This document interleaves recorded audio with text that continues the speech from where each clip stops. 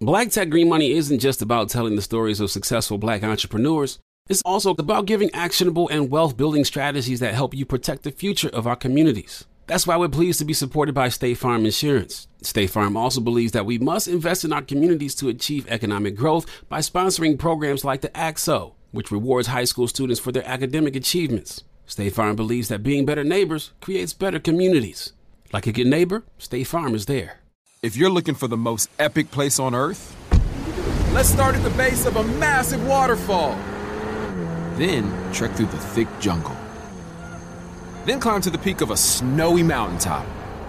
Then once you get there, keep going. Because with intelligent 4x4 and 7 drive modes and a Nissan Pathfinder, the search is the real adventure.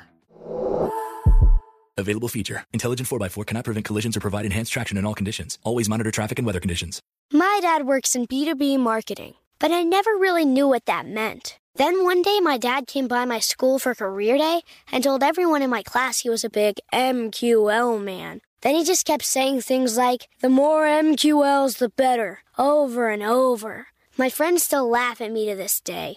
I think it means marketing qualified lead. One thing's for sure. I'll be known as the MQL man's kid for the rest of my days. Why couldn't you just be a fireman or a lawyer?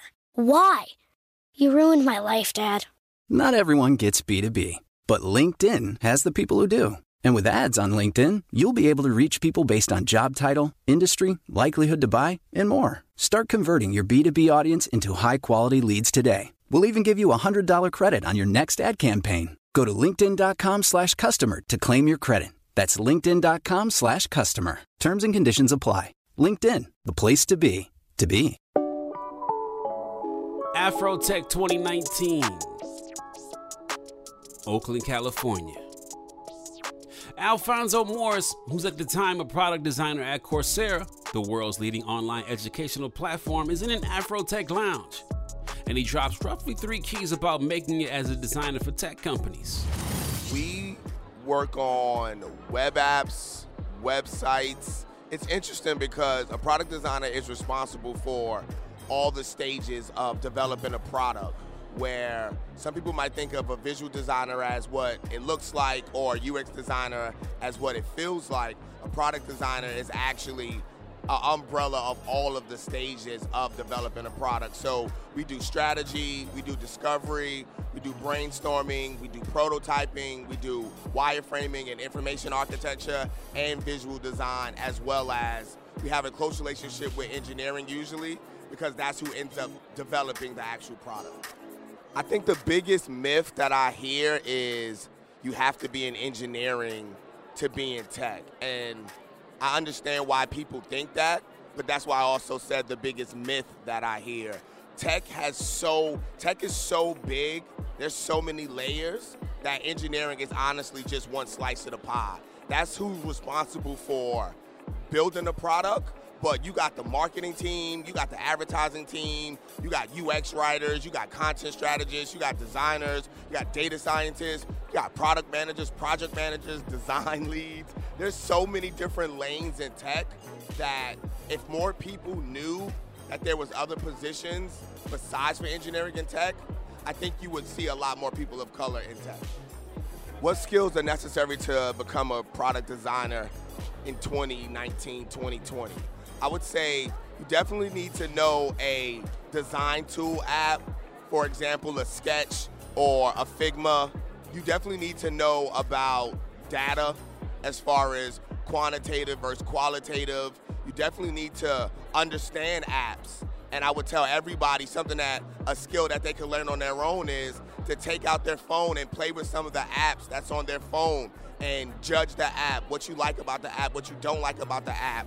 And after you do that little app review with yourself, see what part of that process stood out to you, and that's a lane that you might be able to follow into product design because that's what you're interested in. So there's a lot of design tools you can learn, there's a lot of books and methodologies you can read, but there's a lot of social media places you can go to get inspiration and follow leaders in the industry. So I would say start with a design tool, but also a lot of research. do you need to go to a 4-year school to become a designer, which is pretty much saying, do I need a degree to become a designer? No. I don't think there's a threshold of when somebody can actually not be called a designer. You know what I mean? So you don't become a designer once you get a degree. You would go to college for design if there was something super specific that you wanted to study. Can you go to a boot camp? Yes. But I also think you can become a self-taught designer like I did. I just spent every second that I could learning this software. And as I did that, I grew and I understand and I learned more about becoming a designer and what it takes to be a designer. So I'm all for 4-year colleges, but I'm also for online education. I work at an online ed company, Coursera, but I also believe in somebody spending the time to use the resources that's available through social media or Medium or Twitter or LinkedIn. So no, I do not think you need to go to college to become a designer.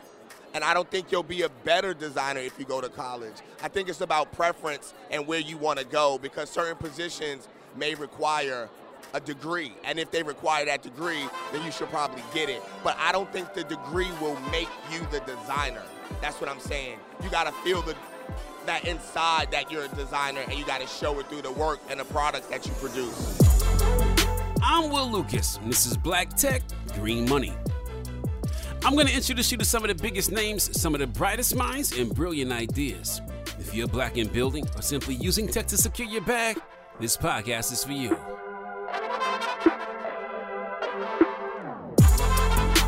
Beamer Williams is a 10-year creative industry leader and executive and is currently host of Claimer, a career discovery podcast to help black and brown creatives discover their dream careers, and it's rated #1 in iTunes.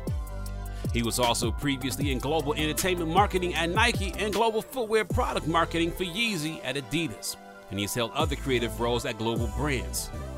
There's a strong bridge between technology and the creative industries, whether it be through how creative work is distributed, the opportunity to collaborate with other creatives, or how creatives actually create. Maybe it's a hot new app. I asked Beamer, how has technology opened up the floodgates on how creatives can monetize their work and intellectual property?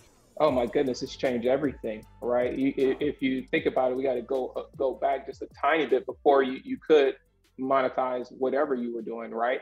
And so I think back to the time of, like, when we think about this creator kind of community that's happening in the midst of tech creator economy, there are times, you're talking like 2011, 2010 specifically, where, you know, Facebook was maturing, Instagram's coming online, Twitter's pretty mature, and some of these other things starting to pop up. And at the time, people had like these big followings, but there was no way for you to really do anything from a monetization standpoint, right? Like, you might get something here and there, but when you think about today and how those tools have really advanced to you can literally have like a Patreon account where you can get a subscription model going for you, and that becomes a business, right? Other than that, folks are selling merch, which is still a great, revenue generator for a business. But from a tech perspective, you weren't able to charge people a subscription seamlessly.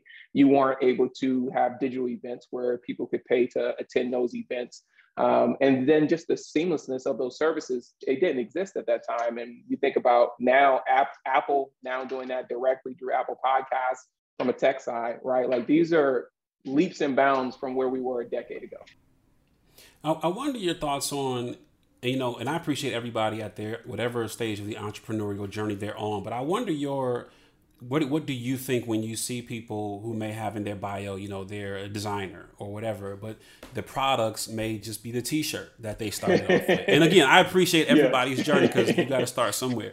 But I wonder, like, at what point is somebody a bona fide designer? At what point am I at least in the direction of being like a Jeff Staple versus somebody who bought some Hanes t-shirts or some, you know what I'm saying, and put my logo on them and I'm selling them and it still has the tag from Hanes or American Apparel or whatever. Like, at what point, from your perspective, and this is your perspective, is somebody really on the right road to becoming a real designer? Right. So, well, one thing I want to touch on that you said is, at a certain degree, you could be a designer at multiple different levels, right? If you have a graphic that shows up on a t-shirt, you are a designer, and there's a space and a place for you to show up in the industry in different ways. When you think of the traditional word designer, and I think in this instance, if you're thinking about maybe the consumer that's looking at it versus the brand that's looking at it, the brand and working with partners, that typically comes down to like a product designer. Can you design a product from start to scratch that shows up as this new thing, right? And so when we think about, if you take it to a t-shirt, you could be considered a graphic designer if you design that graphic that shows up on that printed shirt. Another level of design is also a designer that decided like, hey, I like the way that shirt is, but I want to change the entire shape of that shirt. So you might come change, right? You might come change how, the shoulder lines fall here. You might change the width and the boxiness of the shirt. You might change, the size of the neckline, et cetera. Like those are different iterations of design. I think if you think about a Jeff Staple level designer, Jeff Staple is a designer that has been through multiple phases and iterations in his career, right? Jeff has a background in graphic design. Jeff has also now been able to jump into industrial and product design. I think he's even got projects where he's designed bikes now, right? It just comes from different levels of experience. And I'd also think you have to think about, if you're thinking about it from a career side, you have to also think about where you want to go. For example, if you want to design sneakers, right? That is a tangible product. It does not come from maybe veneering, which is what we consider when maybe you add colors to a retro sneaker like a Jordan, right? And now, if you have a totally new Jordan, like a Jordan 36, that likely went through a whole 18-month, 16-month, maybe even longer process to design with multiple people working on different parts of that sneaker. If you're looking for the most epic place on earth, let's start at the base of a massive waterfall. Then trek through the thick jungle. Then climb to the peak of a snowy mountaintop. Then once you get there, keep going. Because with intelligent 4x4 and 7 drive modes and a Nissan Pathfinder, the search is the real adventure. Available feature. Intelligent 4x4 cannot prevent collisions or provide enhanced traction in all conditions. Always monitor traffic and weather conditions. How do we level the playing field for all entrepreneurs? 55% of white businesses survive the startup phase, while only 4% of black businesses do the same. So I want every black entrepreneur to know about the 1 Million Black Businesses Initiative. The 1 Million Black Businesses Initiative is an award-winning program created by Shopify and Operation Hope. They're on a mission to start, grow, and scale 1 million black businesses by 2030, driving wealth creation for the black community. Out of 6 million employer-owned businesses in the U.S., only 2.3% have black ownership. This program gives black entrepreneurs tools and resources to level the playing field, from free business coaching to tailored training and an extended free Shopify trial. Shopify's made a 10-year, multi-million-dollar commitment to the program, and it's working. The initiative already started, supported, and engaged with over 334,000 black businesses, helping them operate businesses that sell anything from skateboards to coffee beans to apparel. Business owners love this program. Simone Harvin, founder of SC Creative Group, says, "The 1 million black businesses experience for me was unlike any other program I've been a part of, primarily because it was for us and it was by us." Here at Drink Champs, we are always interacting with our listeners, many being black entrepreneurs. Shopify is one of those platforms that empowers and emboldens entrepreneurship. So chart your own path for business success with the 1 Million Black Businesses Initiative and Shopify. Bring your business to Shopify with an exclusive offer at shopify.com/BEN, all lowercase. Go to shopify.com/BEN. State Farm Insurance gets it. Representation alone doesn't equate to authenticity. State Farm understands and wants to help protect our communities by investing in our future, building off the hard work our parents have done before us. We all are looking to create generational wealth so that our families and generations behind us have a better starting point than we did. That begins with financial literacy. State Farm helps fund programs like Project Ready, a National Urban League program committed to the educational achievement of Black and Brown youth. To date, Participants have been awarded over $11 million in scholarships offers as a direct result of contributions from State Farm. At Eating While Broke, we hear inspiring rags to riches stories on each episode from our guests, but with State Farm, you can begin to write your own success story. State Farm believes that being better neighbors creates better communities and have a long-lasting impact. Like a good neighbor, State Farm is there. Yeah, and we're going to come back to that because you just sparked so many ideas that come to me. But I wonder I want to continue setting the stage here before we go deeper into this. I wonder how a designer who's really putting the work, how do they become a brand? Because I think about like what was the work like in Virgil Abloh did, or like a Daryl Brown, or said like at what point are they a brand that broke out, got shelf space at Barney's or whatever? Like, at what point do you get to that? Like, what are the moves you have to make? Right. Or the person you need to know. Right. What is it that gets me there? Right. I think the one interesting thing that comes from the two folks that you just mentioned is that they came from under a certain designer and creative, and that designer and creative being Kanye West.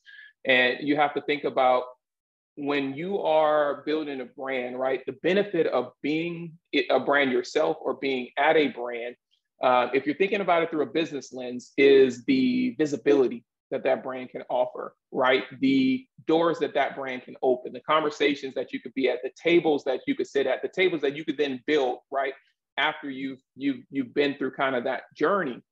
And when I think of someone like Daryl, I think of someone like Virgil, the start of that was they had to set that foundation for being a designer. Like, where did they start to cultivate those initial skills, right? We know Virgil went to RISD.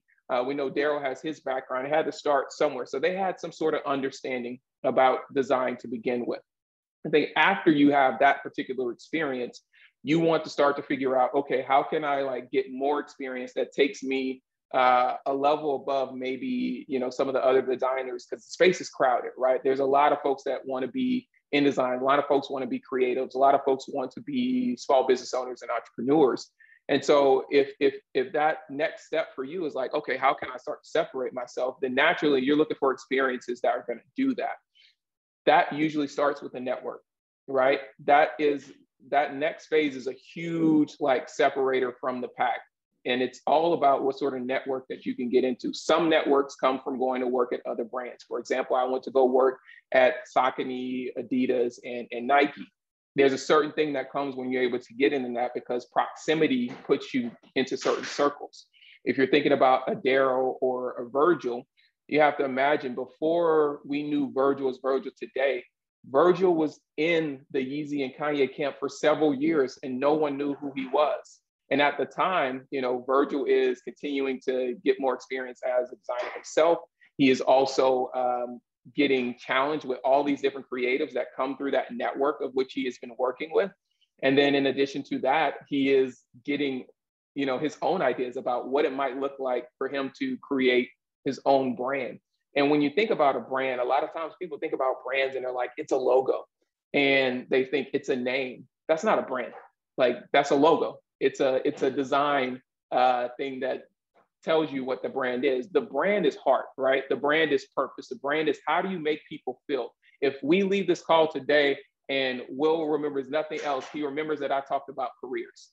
That's a brand. The brand is what you leave here on that person that you intend to connect with. That's what a brand is. And so when you think about Virgil, right, at this current point in time, his brand is always going to shift as a creative. That's what he should do. But his current brand sits around this kind of deconstruction of design, really demystifying, democratizing design, if you will. When you think about Daryl, he's really down this path of workwear and actually doing authentic workwear and coming from this different perspective. And so that's what brands are. It's not a name. It's what does it make that person feel? What is that takeaway when you're no longer in the room or in their presence? But like at some point, there has to be where the name does hit an inflection point, because how do you get people to pay attention? So I imagined, and tell me if I'm wrong, but I imagined, like, I found out like Daryl's from my hometown, so I knew like Daryl's work, and so I'm like, yeah. But like when his stuff really hit, the upward trajectory is because I saw LeBron wearing it in a press conference. Mm-hmm. And so I'm like, so does you, and you talked about proximity. So is it that you need, because the marketplace is so crowded, do you need that cosign?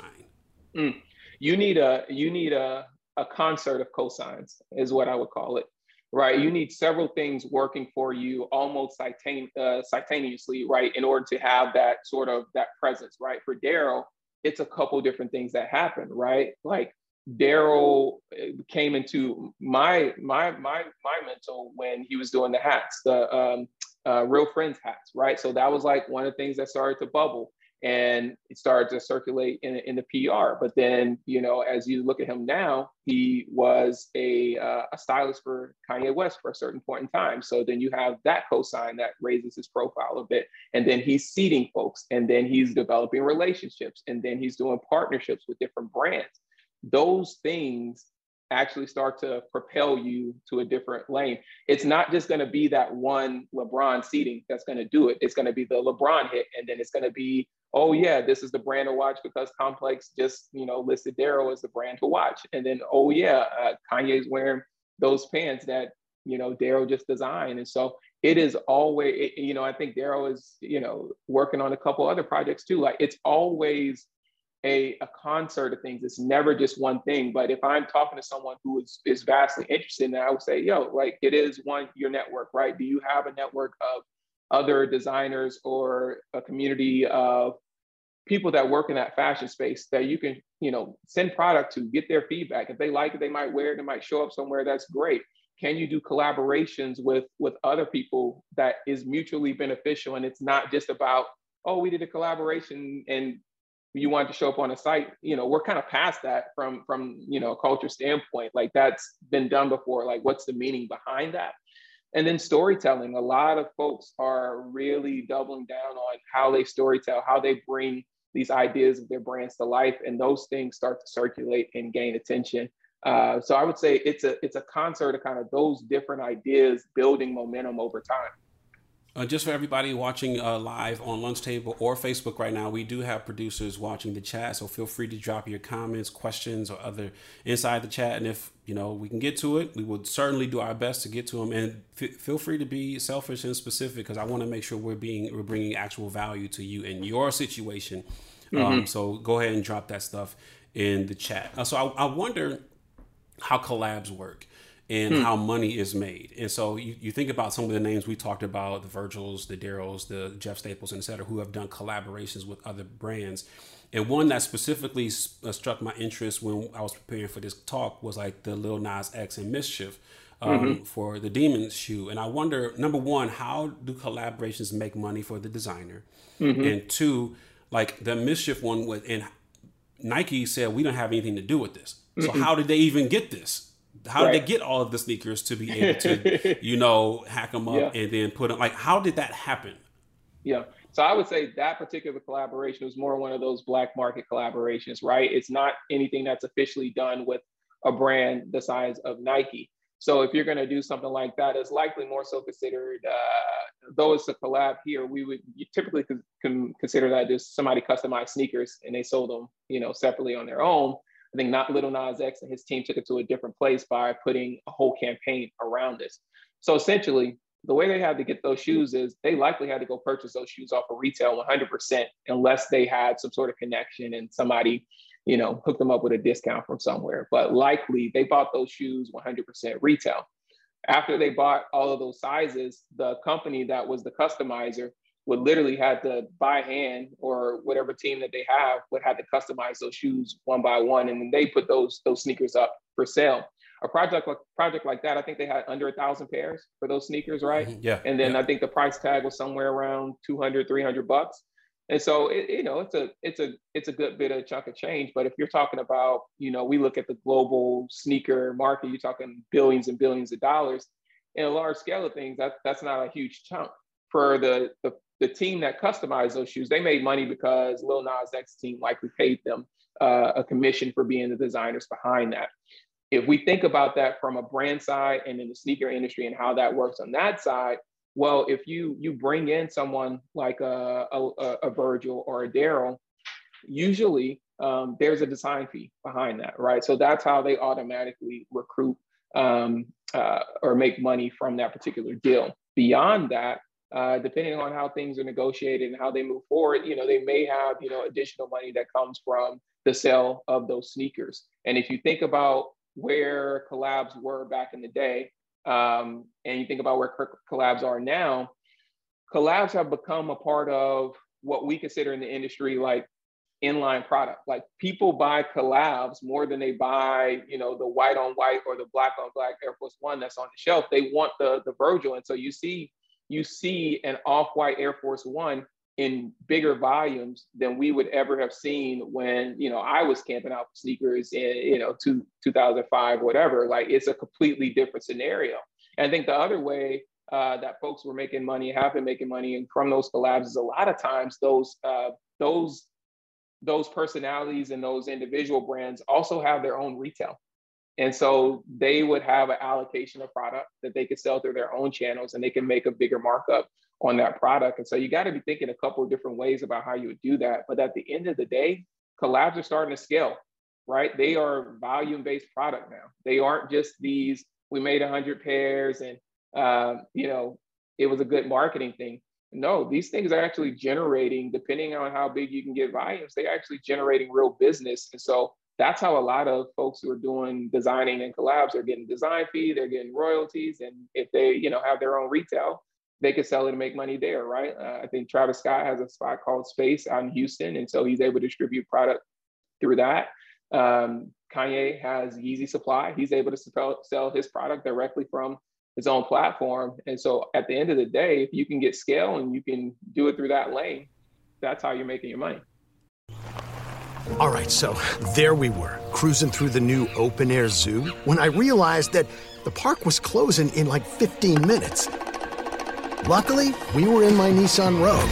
With its powerful VC turbo engine, well, we had time to see all the animals. Whoa! And outrun a few!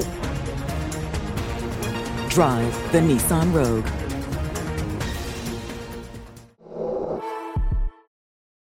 State Farm Insurance gets it. Representation alone doesn't equate to authenticity. State Farm understands and wants to help protect our communities by investing in our future, building off the hard work our parents have done before us. We all are looking to create generational wealth so that our families and generations behind us have a better starting point than we did. That begins with financial literacy. State Farm helps fund programs like Project Ready, a National Urban League program committed to the educational achievement of Black and Brown youth. To date, participants have been awarded over $11 million in scholarships offers as a direct result of contributions from State Farm. At Eating While Broke, we hear inspiring rags to riches stories on each episode from our guests, but with State Farm, you can begin to write your own success story. State Farm believes that being better neighbors creates better communities and have a long-lasting impact. Like a good neighbor, State Farm is there.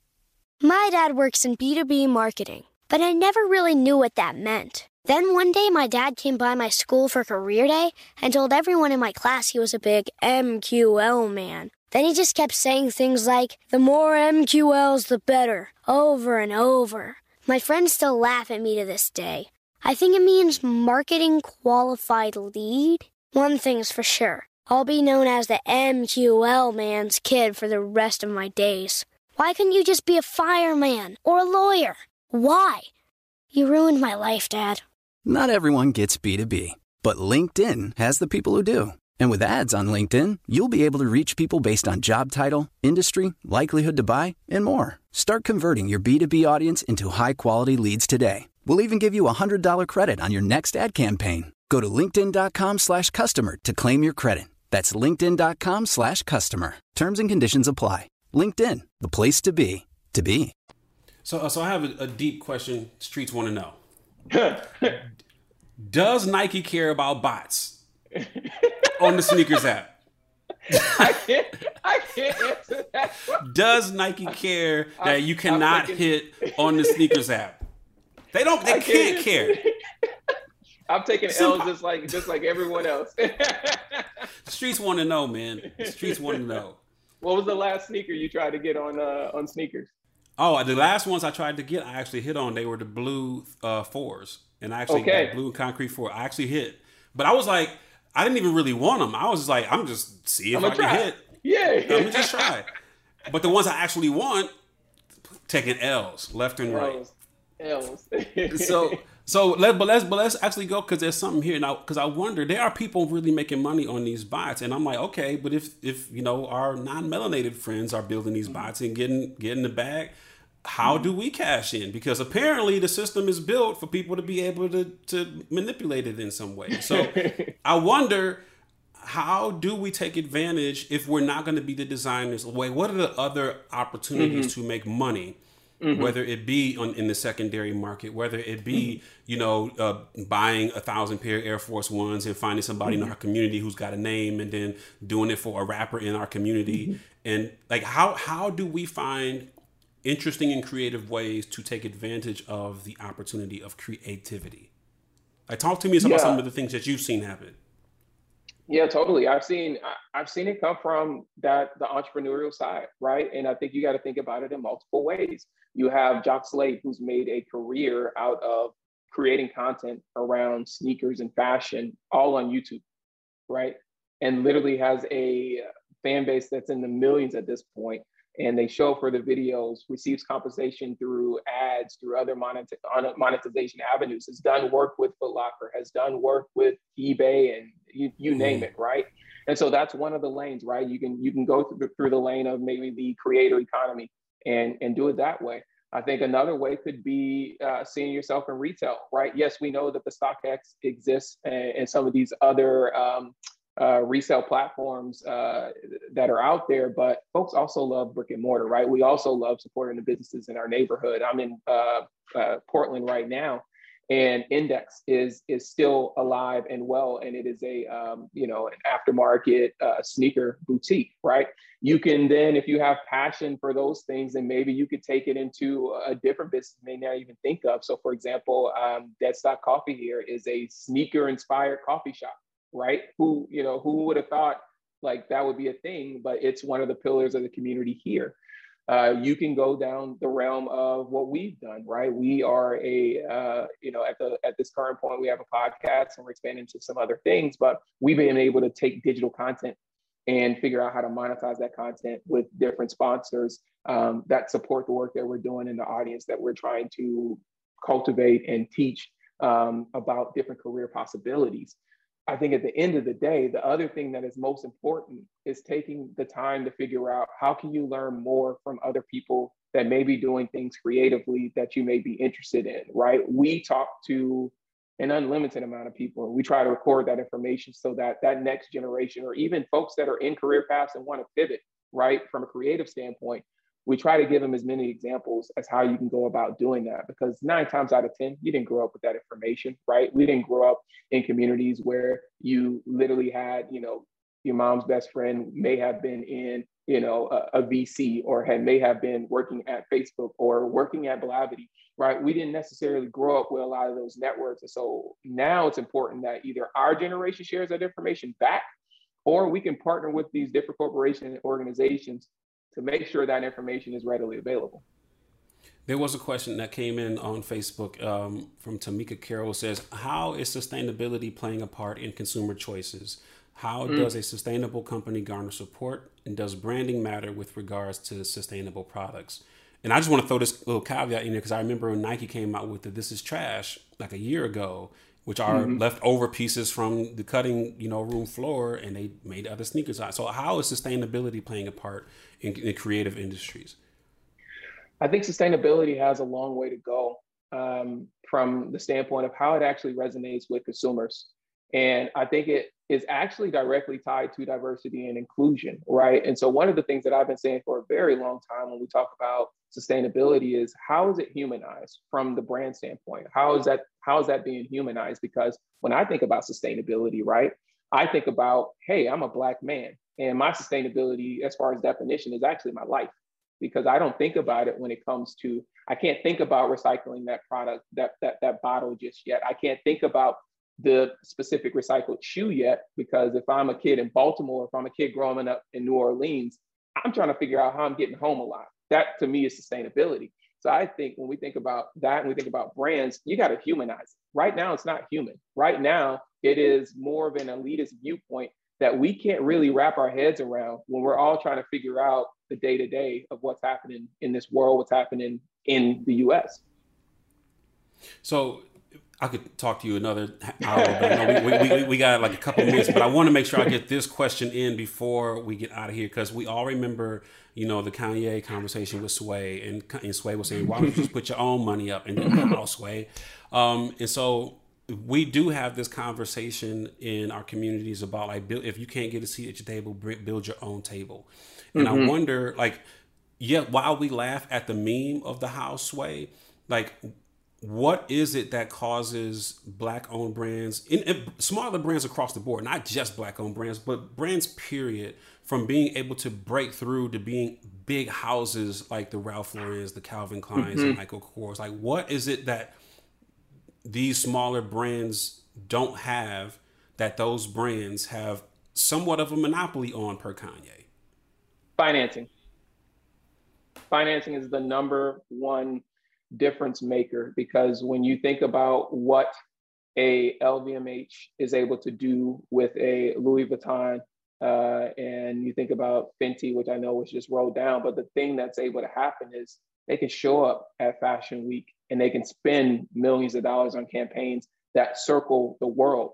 They can sign contracts with Virgil Abloh. They can have fashion shows where Kid Cudi walks down, right? All of these things cost money. Now, there is a scale to it, right? You don't necessarily have as much money as that and still be able to make waves. I think Telfar is a great example of how to build a brand and not have maybe access to the same amount of funding as Louis Vuitton, but Telfar is gaining a ton of traction. It is a community-built brand and slowly built over time. And so when you think about what you have, creativity plays a huge part in it. Money doesn't always equal success, right? But money added on top of really great ideas could definitely add fire to the flame, fuel to the flames.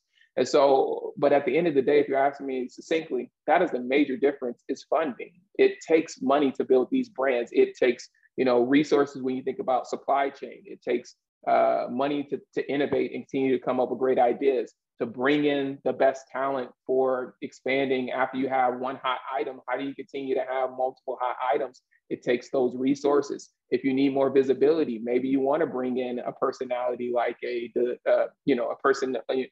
creative director, or you want to bring in a celebrity, or you want to bring in an athlete to maybe wear that product. It takes funding and resources to do that. And for our businesses, we need more access to that type of capital, which is why it's great to see more of some of those options showing up, but we need more. It's not enough, because as you can see, there's such a vast difference in what's accessible to Black and brown businesses versus, the LVMHs that are out there that have been around for so long.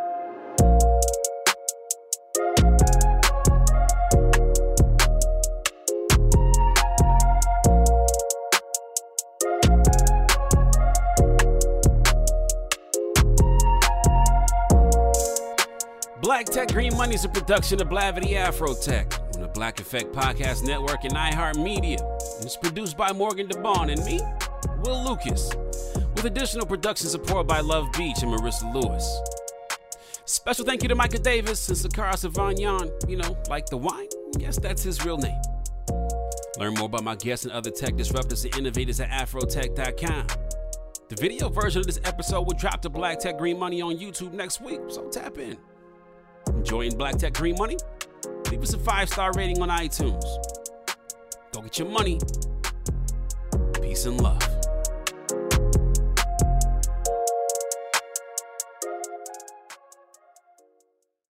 Do you dream of a healthier life, but education feels out of reach? Trinity School of Natural Health makes holistic education accessible with online programs to fit your busy schedule. Trinity School of Natural Health makes holistic education accessible with online programs to fit your busy schedule. Trinity School's Certified Natural Health Professional Program is the perfect entry point to gain foundational knowledge to empower yourself, your family, and your community to live healthier lives. Turn your passion into a career. Visit trinityschool.org for more info now. With Lucky Land Slots, you can get lucky just about anywhere. Dearly beloved, we are gathered here today to... Has anyone seen the bride and groom? Sorry, we're here. We were getting lucky in the limo and we lost track of time. No, Lucky Land Casino, with cash prizes that add up quicker than a guest registry. In that case, I pronounce you lucky. Play for free at LuckyLandSlots.com. Daily bonuses are waiting. No purchase necessary. Void where prohibited by law. 18+. Terms and conditions apply. See website for details. AT&T connects an ode to podcasts. Connect the alarm. Change the podcast you stream. Connect the snooze. 10 more minutes to dream. Connect the shower. Lather up with the news, sports talk, comedians, or movie reviews. Connect with that 3-hour philosophy show. Change the drive into work in traffic so slow. Connect the dishes to voices that glow. Thank you to the geniuses of spoken audio. Connect the stories, change your perspective. Connecting changes everything. AT&T.